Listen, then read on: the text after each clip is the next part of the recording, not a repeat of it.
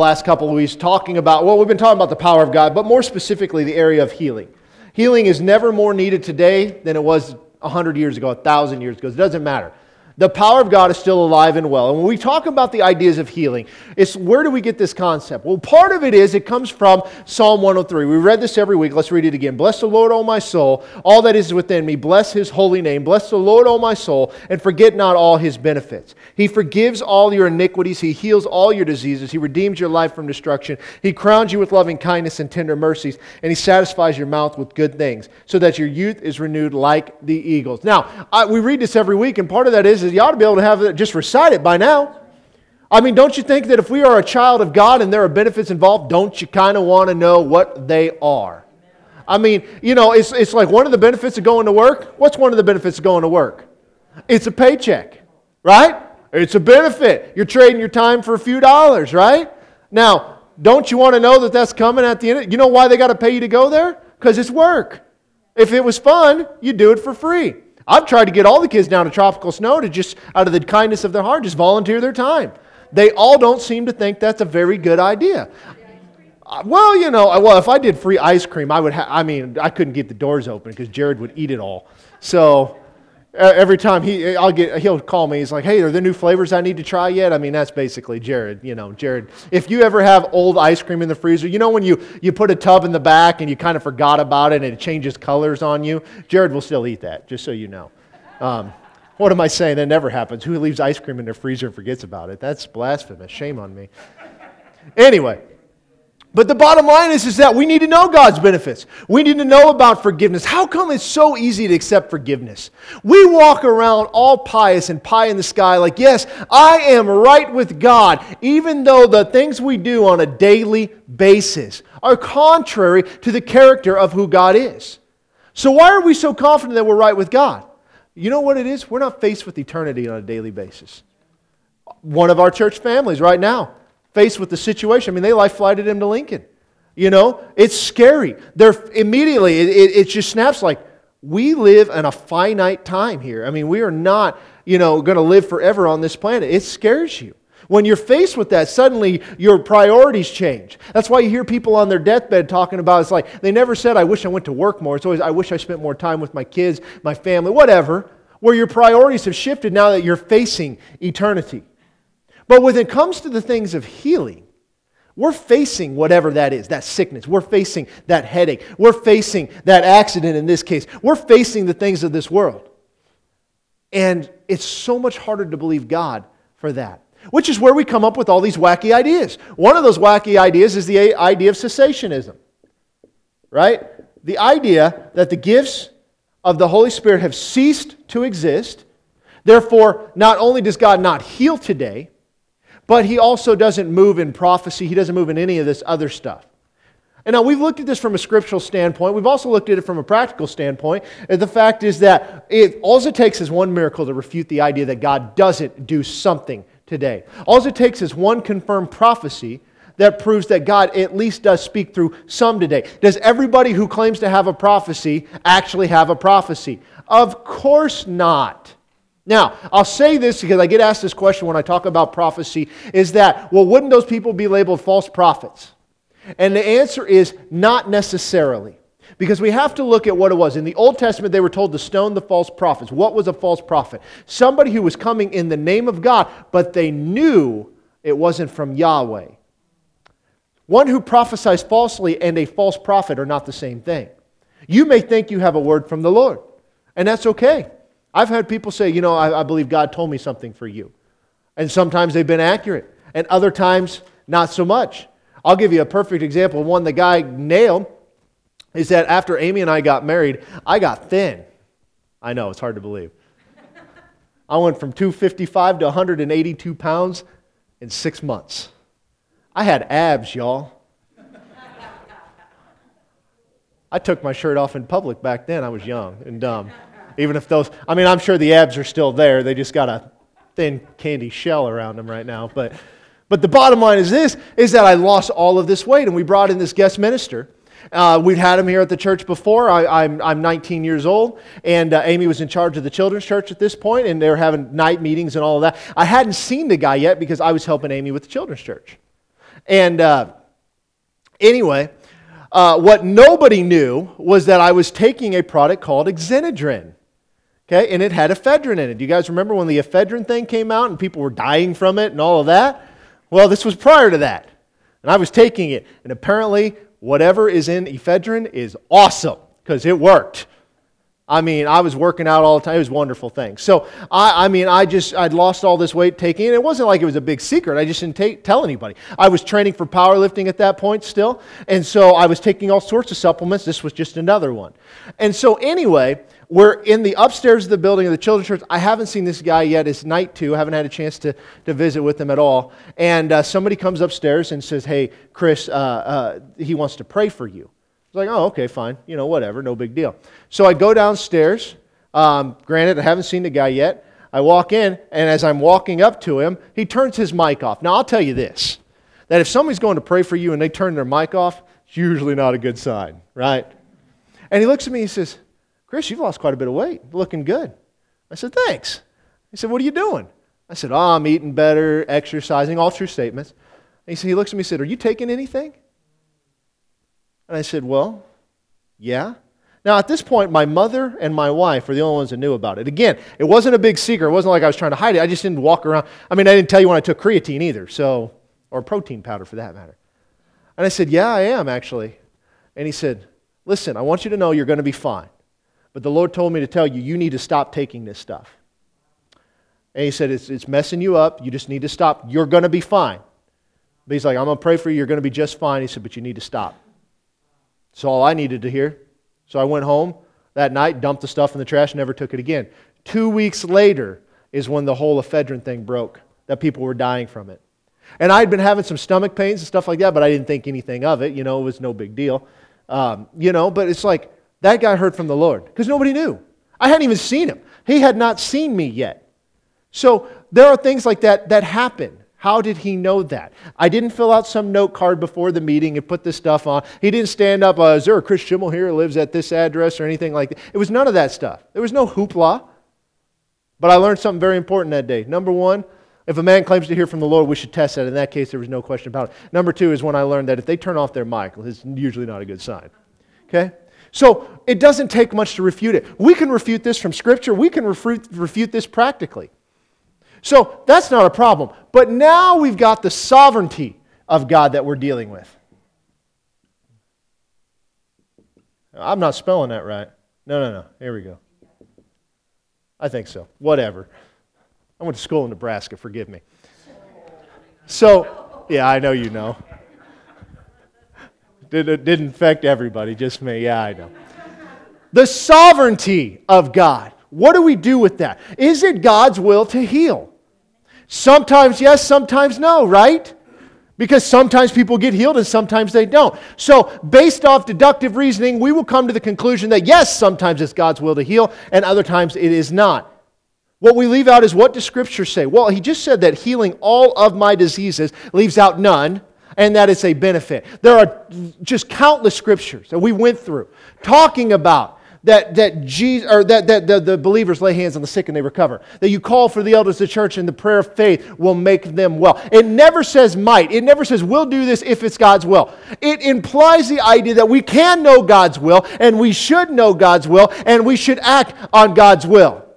One of God's wills are that you go and share the gospel. You don't need to pray about that. If you have a neighbor, you should be sharing the gospel with them. If you have children, you should be sharing the gospel with them. If you have co-workers, you should be sharing the gospel with them. If you have a pulse, you should be sharing the gospel. But we don't. We make excuses. We're sort of like, well, I don't think the Lord's directing me to that. Yeah, He is. He always is. There may be specifics in that and times and place where you push a little harder than others, but the bottom line is we should be doing this. When I hear a church say that, I was an elder of a church one time, say that, it's not our job to get people saved. Other people can do that, but then they can come to this church and then we'll disciple them. Show me that in Scripture. It's not there. You see, the problem is we're always like, okay, God, what do we do? Because that sovereignty thing goes to salvation also. There's Calvinism in different parts of that. And whether or not that God desired that they should be saved or that they should be damned, that was up to Him. He made those decisions. That's the elect. I'll just tell you this, that's nonsense without getting into the weeds on it. But the bottom line is this, is that God has a will and we can know it. And that's what we got to look at. And so the idea is that we don't know. We began to look at from different things that people say that obviously that from Scripture that we can't know. And this is one of them. 2 Corinthians chapter 12, verse 7. Unless I should be exalted above measure by the abundance of the revelation, a thorn in the flesh was given to me, a messenger of Satan to buffet me, lest I should be exalted above measure. Concerning this thing, I pleaded with the Lord 3 times that it might depart from me. And He said to me, my grace is sufficient for you, for my strength is made perfect in weakness. Therefore, most gladly, I will rather boast in my infirmities that the power of Christ may rest upon me. Therefore I take pleasure in infirmities, in reproaches, in needs, in persecution, in distresses, for Christ's sake. For when I am weak, then I am strong. You see, Paul had something wrong. And remember, one of the things, go read commentaries, go Google this, see what comes up. They will often tell you it was a physical infirmity, some sort of a sickness. It may be a gout or clubfoot or a hunchback. I don't know where they come up with these ideas, but that's some of it. But the number one prevalent one is his eye problem. That this is what was given to him. And in Galatians 4:15, what then was the blessing you enjoyed? For I bear you witness that if possible you would have plucked out your own eyes and given them to me. And Galatians 6 verse 11, see with what large letters I have written to you with my own hand. So obviously he had an eye problem, but as we did last week and we looked at this, what does Scripture say? And we read through Acts 14 at a time that Paul was in the area of Galatia with Lystra and Derbe and Iconium and all these places where he is stoned. And when they stone him, they throw the rock at their heads. They're trying to kill them. Not just hurt them, they're trying to kill them. And it says they left him for dead, and the disciples gathered around him, and he rose up. He's in the area of which he wrote. He's finding and starting churches there. So what do you think happens after you're stoned? You look pretty bad, right? If you throw a bunch of rocks at somebody's face, they're not going to look that good when you're done. It's just the bottom line. Now, Jenna brought up a good point last week. We sat down and talked afterwards. She's like, but don't you think that if God raised him up, because we both would agree that we think that he died there. There's a time that he talks about being in the third heaven, in the body, out of the body, I don't know. All that kind of stuff. That might have something to do with that. We don't know for sure, but we think by connecting the dots is possible. But if God raised him up, why would he leave him all bruised and battered? And that's a fair argument. And we don't know for sure that Acts 14 and Galatians 6 and Galatians 4 are connecting. But we're putting some pieces together. Here's what we do know for sure. That thorn says it was a messenger of Satan. We looked at the thorn used throughout Scripture was always a people that were the enemy of God, that were a pain in the neck for the Israelites. So if we're going to be consistent as how we look at this, then the thorn in the flesh would be the same thing, the enemies of God. And who were the enemies of God at this point? The Judaizers, these people that were going against Paul and the mission of the church, set out to stop him at all cost. Now, would God make all of the deformity go away and the swelling and all of that? He certainly could. But here's the thing. One thing that we do know for sure about Jesus is Jesus' body was physically maimed and beaten and pierced. And he died. And he was physically resurrected again. And we know that those scars were still there. Right? We know that for a fact. So, there was a purpose there. Is the same for Paul? Can we just all agree that it's a possibility? What we know for sure is that thorn was not some physical ailment. Okay? I'm never, unless it specifically says it, I'm never going to say with 100% certainty I can tell you exactly what it is. I'm going to tell you my opinion and why I got there. So I love that Janet brought that up last week. So the bottom line is this, guys. That is nonsense. Paul did not have an eye disease. This we know. So, what about the other things? What about these other verses that Paul used and looked at and all of this stuff that they used to try to say, well, yeah, they had the ability to heal. It was used to confirm the word, which is what Mark 16 says. But now we have the Scripture. We no longer need those. And at the time, the apostles eventually did lose those gifts. Well, one of the places that we see is in 2 Timothy chapter 4. I told you we get to this week. In verse 19, it says, greet Prisca and Aquila and the household of Onesiphorus, Erastus stayed in Corinth, but Trophimus I have left in Miletus sick. Now, this is a man that Paul did love. This man did work with Paul. He'd helped him out. He was traveling with them. He was there in Ephesus with them at different times. So why would you leave him sick, Paul? You as an apostle, maybe you could make an argument that not everybody possessed that gift, but certainly Paul did. Why would you leave somebody you cared about sick? It's a fair question, right? But being students of the Word, we should dig into this a little bit. So let me show you what the Greek word here is. You can see this. It's got a couple of different meanings. I'm going to move this for some of you guys. It's got be sick, be weak, people, sick man, diseased, became sick, made weak. Now, when we look at this, you can see that sickness and weakness are the two primary uses. This is based off the number of uses of this particular word used throughout the Greek New Testament. That's what those things are showing us. It's often.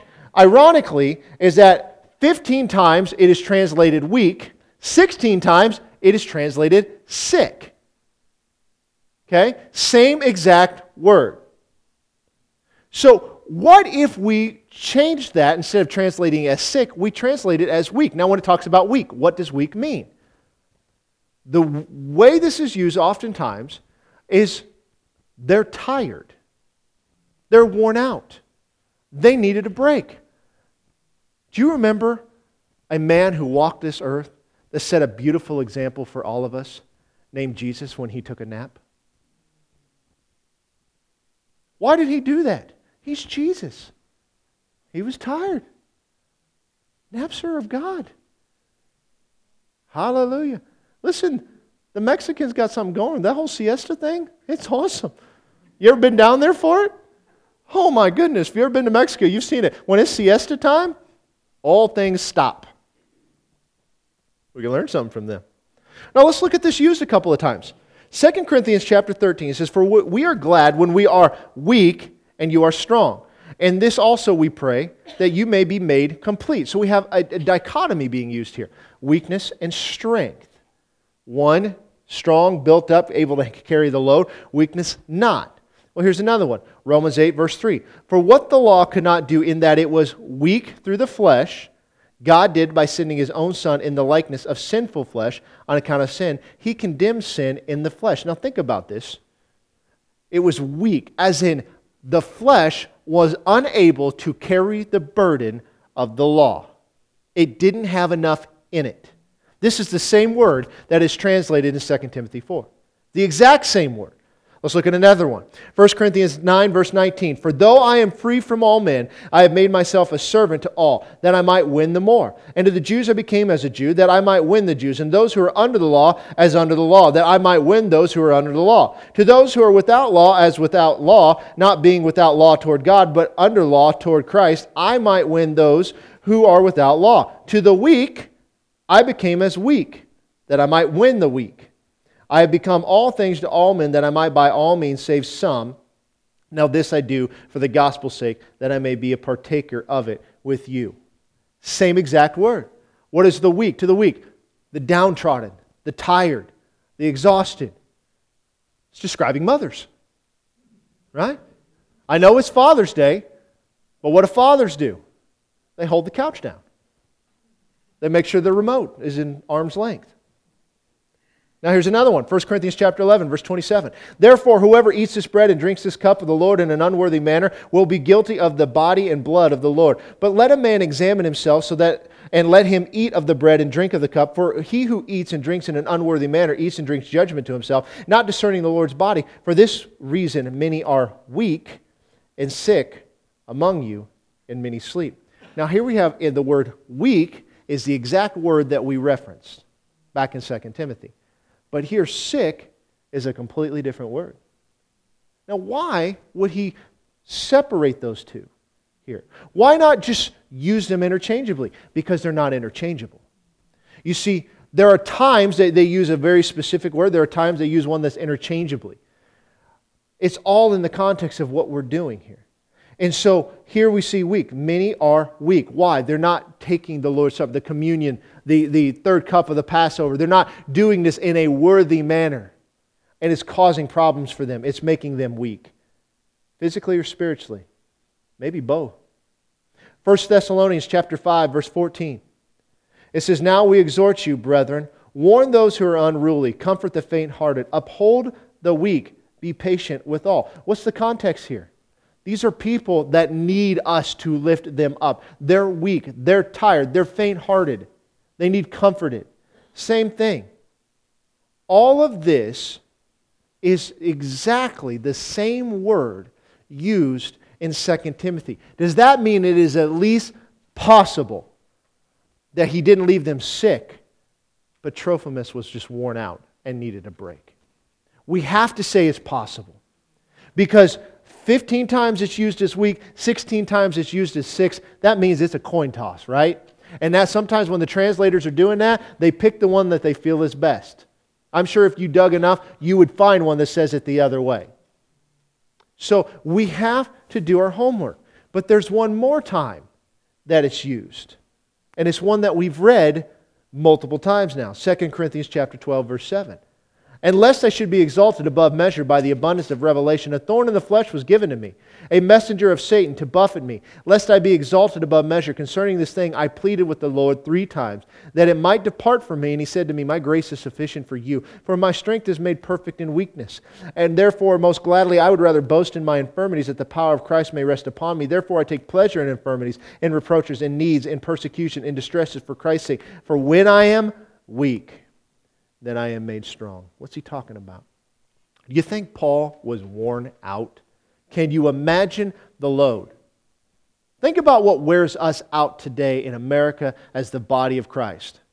Facebook debates. Here he is, everywhere he goes, he is standing against these people that are coming against him. He is standing up for truth, sometimes for days, sometimes for weeks, sometimes for months. Every day he's in the same spot. He stands in the synagogue and he lets them know, y'all are dumb. That's what he basically says. That's a direct translation from the Greek, just so you know. And he sits there and he says this every day. And what does it cost him? Well, one, if you've ever debated with somebody, it can be exhausting. It's like when the answer's right in front of them and they refuse to see it.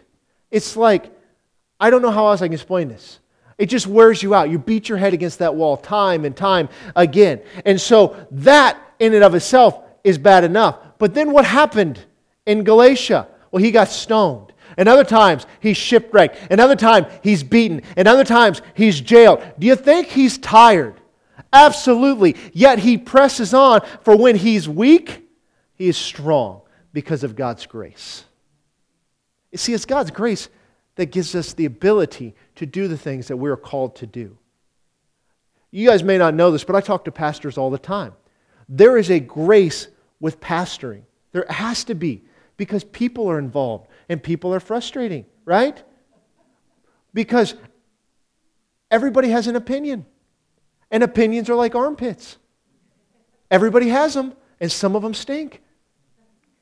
So we have to have a grace to do it. There are people that will get into ministry, whether it be pastoring or something else, that don't have that calling on their life, and it's more vocational, and they burn out, and they don't last. But there's a grace in doing anything for God. We need that grace. Paul is the perfect example of when he is weak, he is strong through the grace of God. He's able to go on. Listen, if we faced one day of what Paul did, most of us would just quit. We're like, God, this can't be your will in my life. This is too hard. But it didn't stop him. You guys see what I'm saying here? Did he leave Trophimus sick? Do people get sick? Sure they get sick.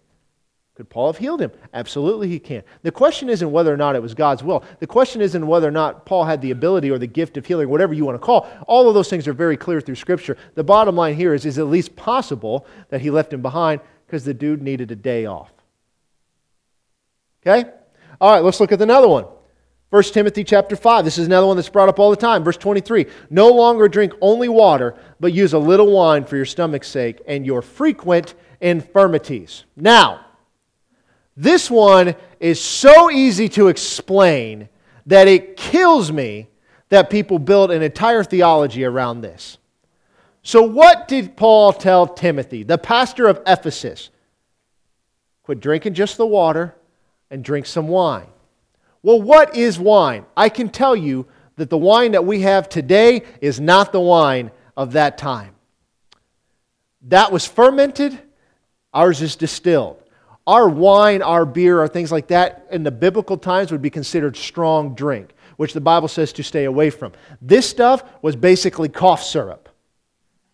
They would take 1 part of a fermented wine and mix it with 2 parts water. And why do you think they did that? They didn't have water processing plants. You ever go to a foreign country and drink the water? It can have explosive results. Some of you got that. Some of you need somebody to explain that to you. I'm not going to do that right now. They tell you when you travel overseas, drink bottled water. Do not drink the water. It can make you sick. Why is that? Because the way they process it is different. It's no different for if somebody comes up here and could drink the water. It can make them sick because our bodies are not adjusted to it. There are bacteria in water. And what would alcohol do to that? It would kill the bacteria. Now, Timothy, and most people this time would drink wine with their meal. But remember, 2 parts water, 1 part wine, and it's already weak. Okay? Like I said, the stuff we have today is way higher. So he abstained from all things alcohol, which is a very common practice. Anything. Why did they do that? As an example. Because it talks about don't let the elders be into strong drink. Don't let them do this. He was an elder of the church. Elder is another name for a pastor. And so perhaps he did this to avoid criticism, but bottom line, he was trying to be an example. And he was having stomach problems. Now, let me ask you this, all right? This is a very practical question. If I take this pin and I stab it into my arm, is that going to hurt? Yeah. Do I need to pray, Lord, take this pin from me? Of course I don't. You know what I need to do? Stop stabbing it in my arm. That's causing my problem. Paul is giving a practical advice. There's people I've heard that were having headaches, constant headaches, and didn't know what to do with it. And the Lord told them, stop drinking coffee. And they stopped drinking coffee. And the headaches went away. Paul's giving a little piece of practicality here. That your frequent stomach problems are because you're drinking that nasty water. They didn't have life straws back then. They didn't have any of that kind of stuff. You see, that's modern technology. But what have we done here? We have taken our modern idea and belief and crammed it into Scripture and say, well, see, Paul, he couldn't heal Timothy. Timothy had stomach problems. Yeah, he was drinking straight water. You wouldn't do that. I'll tell you guys a story about water in a foreign country. So I was in Mexico doing some missions work. This was many years ago. And I'm standing on a brick ledge, and I'm reaching through a window, and I've got a sledgehammer in this hand, and I am busting out the wall. And it is the wall I'm standing on, okay? So I wasn't thinking through clearly. And as I'm holding on this, the bricks under me give way, and I fall, and you can't see it, but I got a scar here, and I think one over here, where the metal stabbed through my arm. And bleeding everywhere, I mean, as you can imagine. And they're like, oh, we're going to take you to the hospital. I said, no, you're not. I'm not going to a Mexican hospital. Maybe they're fine, but I didn't want to find out the hard way that I was wrong. And it's like, well, let's go run some water on it, and the only thing going through my head is what is in the water. I mean, as an example, down there, you don't flush toilet paper. They leave little trash cans by the toilet for you. That's fun. Okay?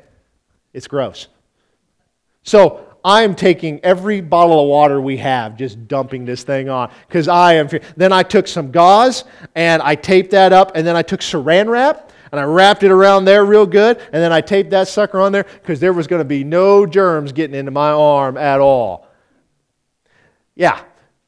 All because just the idea of just touching the water. Like when you brush your teeth, you don't run it under the water.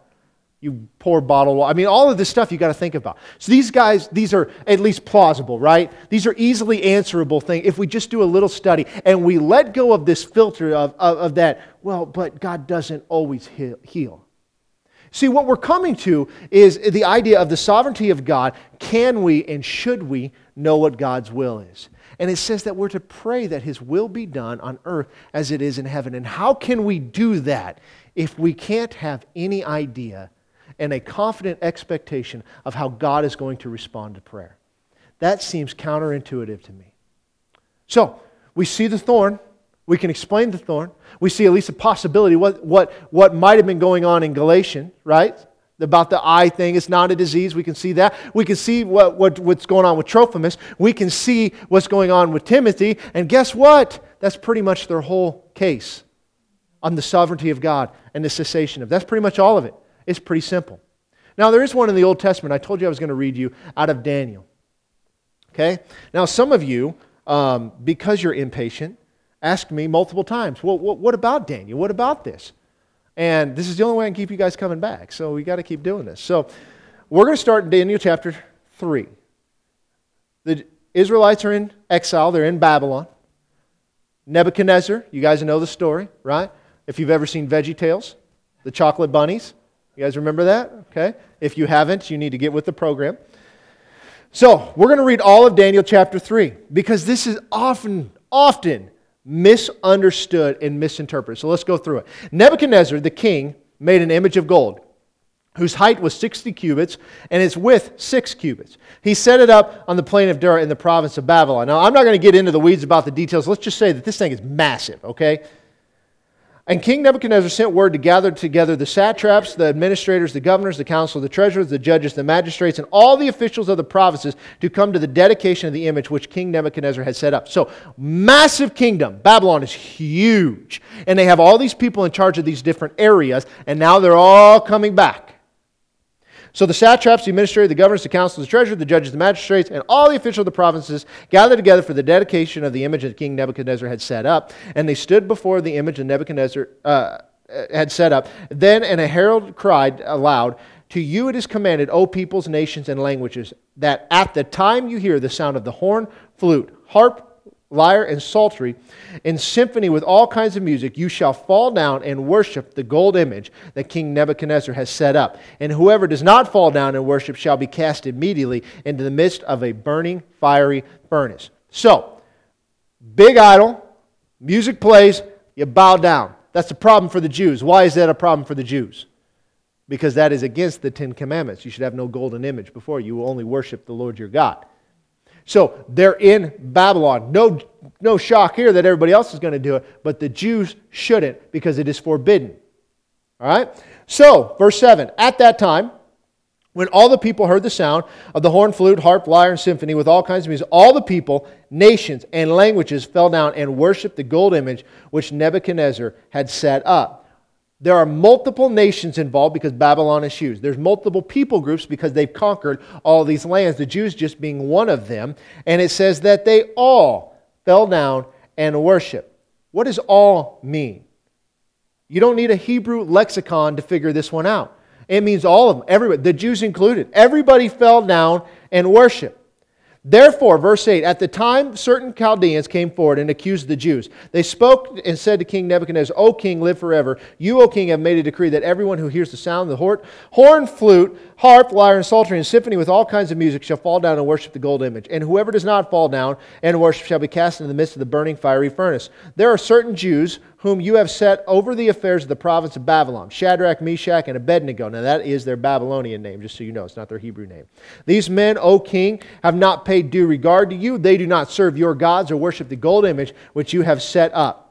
Then Nebuchadnezzar, in a rage of fury, gave the command to bring Shadrach, Meshach, and Abednego. And so they brought these men before the king. Nebuchadnezzar spoke, saying to them, "Is it true, Shadrach, Meshach, and Abednego, that you do not serve my gods or worship the gold image which I have set up? Now, if you are ready at the time that you hear the sound of the horn, flute, harp, lyre, and psaltery, and symphony with all kinds of music, and you fall down and worship the image which I have made, good. But if you do not worship, you shall be cast immediately into the midst of the burning fiery furnace. And who is the God who will deliver you from my hands?" Shadrach, Meshach, and Abednego answered and said to the king, "O Nebuchadnezzar, we have no need to answer you in this matter. If that is the case, our God whom we serve is able to deliver us from the burning fiery furnace, and he will deliver us from your hand, O king. But if not, let it be known to you, O king, that we do not serve your gods, nor will we worship the gold image which you have set up." Then Nebuchadnezzar was full of fury, The expression of his face changed toward Shadrach, Meshach, and Abednego. He spoke and commanded that they heat the furnace 7 times more than it was usually heated. And he commanded certain mighty men of valor who were in the army to bind Shadrach, Meshach, and Abednego and cast them into the burning fiery furnace. Then those men were bound in their coats, their trousers, their turbans, and their other garments were cast into the midst of the burning fiery furnace. Therefore, because the king's command was urgent and the furnace exceedingly hot, the flame of the fire killed those men who took up Shadrach, Meshach, and Abednego. And these 3 men, Shadrach, Meshach, and Abednego, in case you forgot their name by now, fell down, bound into the midst of the burning fiery furnace. Then King Nebuchadnezzar was astonished, and he rose in haste and spoke, saying to his counselors, "Did we not cast 3 men bound in the midst of the fire?" And they answered and said, "True, O king." "Look," he answered, "I see 4 men loose, walking in the midst of the fire, and they are not hurt. And the form of the 4th is like the Son of God." And then Nebuchadnezzar went near the mouth of the fiery furnace and spoke, saying, "Shadrach, Meshach, and Abednego, servants of the Most High God, come out and come here." Then Shadrach, Meshach, and Abednego came from the midst of the fire, and the satraps, administrators, governors, and the king's counselors gathered together, and they saw these men in whose bodies the fire had no power. The hair of their head was not singed, nor were their garments affected, and the smell of fire was not on them. Nebuchadnezzar spoke, saying, "Blessed be the God of Shadrach, Meshach, and Abednego, who sent his angel and delivered his servants who trusted in him. They have not frustrated the king's word and yielded their bodies, but that they should not serve nor worship any god except their own. Therefore, I make a decree that any people, nation, or language which speaks anything amiss against the God of Shadrach, Meshach, and Abednego shall be cut in pieces, and their houses shall be made an ash heap, because there is no other God who can deliver like this." Then the king promoted Shadrach, Meshach, and Abednego in the province of Babylon. That was a lot. That's the entire chapter. So what just happened? Well, he builds this image. Everybody's going to worship it. These guys refuse because they are standing on what God had commanded the people of Israel. So he shows up and he said, "Listen, we're going to start the music, and when we do, you're going to fall down, and that's going to be good. But if you don't, I'm going to throw you in the furnace." And they said, "Listen, we won't bow down. Our God can save you, can save us from that furnace. But if He doesn't matter." Right? They didn't know what God was going to do. He might save us, He might not. We need to know what His sovereign will is in this case, but the bottom line is we're not bowing down. That's bold. You stand up in the face of adversity. You willingly lay down your life for God. So what happens? They throw them in there, and sure enough, fire didn't hurt him. In fact, it says the angel was there. That angel is a Christology. It was Christ Himself. He's in there, and they pull them out. Or they climbed out. I don't think they reached in there and pulled them out. And He promotes them up above and stuff because of the miracle that happened, all because they were willing to stand for what they believed and what God had commanded them. Right? Wrong. You see, it's often misread. Yeah, they stood up for what they believed, no question. But did they know whether God would save them or not? Let's read it again. Let's go back to verse 13. Then Nebuchadnezzar, in a rage and fury, gave the command to bring Shadrach, Meshach, and Abednego. So they brought these men before the king. Nebuchadnezzar spoke, saying to them, "Is it true, Shadrach, Meshach, and Abednego, that you do not serve my gods or worship the gold image which I have set up? Now, if you are ready at the time you hear the sound of the horn, flute, harp, lyre, and psaltery, in symphony with all kinds of music, and you fall down and worship the image which I have made, good. But if you do not worship, you shall be cast immediately into the midst of the burning fiery furnace. And who is the God who would deliver you from my hands?" Now watch. Shadrach, Meshach, and Abednego answered the king, "O Nebuchadnezzar, we have no need to answer you in this matter. If that is the case, our God whom we serve is able to deliver us from the burning fiery furnace, and He will deliver us from your hand, O king. But if not, let it be known to you, O king, we do not serve your gods, nor will we worship the gold image which you have set up." Now, the two things we have to look at. If that is the case, is number one. And if not, what is the subject that is going on? If it is the case, is whether He chooses to throw them into the fiery furnace. We read that it's if the case that God will save us. But if not, because He says, if that is the case, our God whom we serve will be able to deliver us. If what is the case? If you throw us in there, our God whom we serve is able to deliver us. But if not what? If you don't throw us in, let it be known to you, we will not serve your gods, nor will we worship the gold image that you have set up. Because think about this. if He throws them into the fiery furnace and God doesn't save them, why would they make the statement, we still won't worship your image? They'll be dead. You won't be doing anything. You guys see that? You see, this is often used that we don't know what God's will. And they didn't know. They don't understand. They're just hoping that God's will is to save them. They are fully confident that God is going to deliver them. Nebuchadnezzar, if you throw us in, our God will save us. But if you don't, it doesn't matter. We will not bow to your image. They knew what God's will was. See, the idea of sovereignty and not knowing. We hear these statements that God works in mysterious ways. No, He doesn't. He works in predictable patterns. He's not sitting up there thinking like, man, I don't really like that one. I'm going to go ahead and we're going to send lightning to that one. We're going to send tornadoes through Oklahoma. He didn't bring his hearing aids. I'm just making sure he can hear me. I mean, guys, we have to properly read Scripture. This thing has been misquoted so many times that we just take it at face value. But it doesn't make any sense. You notice what we didn't have to do? Get into the Hebrew words. We just had to read it. It doesn't make any sense that if God doesn't save us, we're still not going to bow down. Because there's going to be a pile of dust. We've got to allow God's word to stand on its own. There's no question in my mind that we can know what God's will is. We don't have to question whether it's God's sovereign will to save. We don't have to question whether it's God's sovereign will to heal. What we can agree on is this. According to Scripture, the gifts are still in operation and manifesting today. According to Scripture, that healing still takes place today. According to Scripture, that we're going to get into, and I'm going to show you that we don't have to wonder whether or not it's God's will to heal. It is always God's will to heal. Now, we got to deal with, why don't some get healed then? And I'll let this cat out of the bag. If it is always God's will to save, but yet some will reject God, then it can always be God's will to heal, and some not get healed. So you better come back next week. If it's God's will. I was just going to share. You got a testimony? Oh, we like testimonies here. Yes. Here. Well, I was. We're going to mix it up a little. I was up greeting at the door last week, and somebody came up to me and said that they had been suffering from a headache for a week. And I can't imagine what that's like, suffering from a headache for a week, but... Live in Oklahoma, you'll get used to it. Anyway, so I called you and Janet over, and we prayed for the person, and this morning the person came up to me and said, I want to thank you for praying with me because those prayers worked. Amen. Amen. Amen. You can turn that back around now. You see, what happened there is when somebody came up with something, what do? We did what the Bible said. Whose result was it? It's God's. What was our job? Lay hands on the sick. That's it. That's all we had to do. We went about our day. Praise the Lord. Amen. Let's be thankful, let's be grateful, and let's worship Him every day. Let's pray.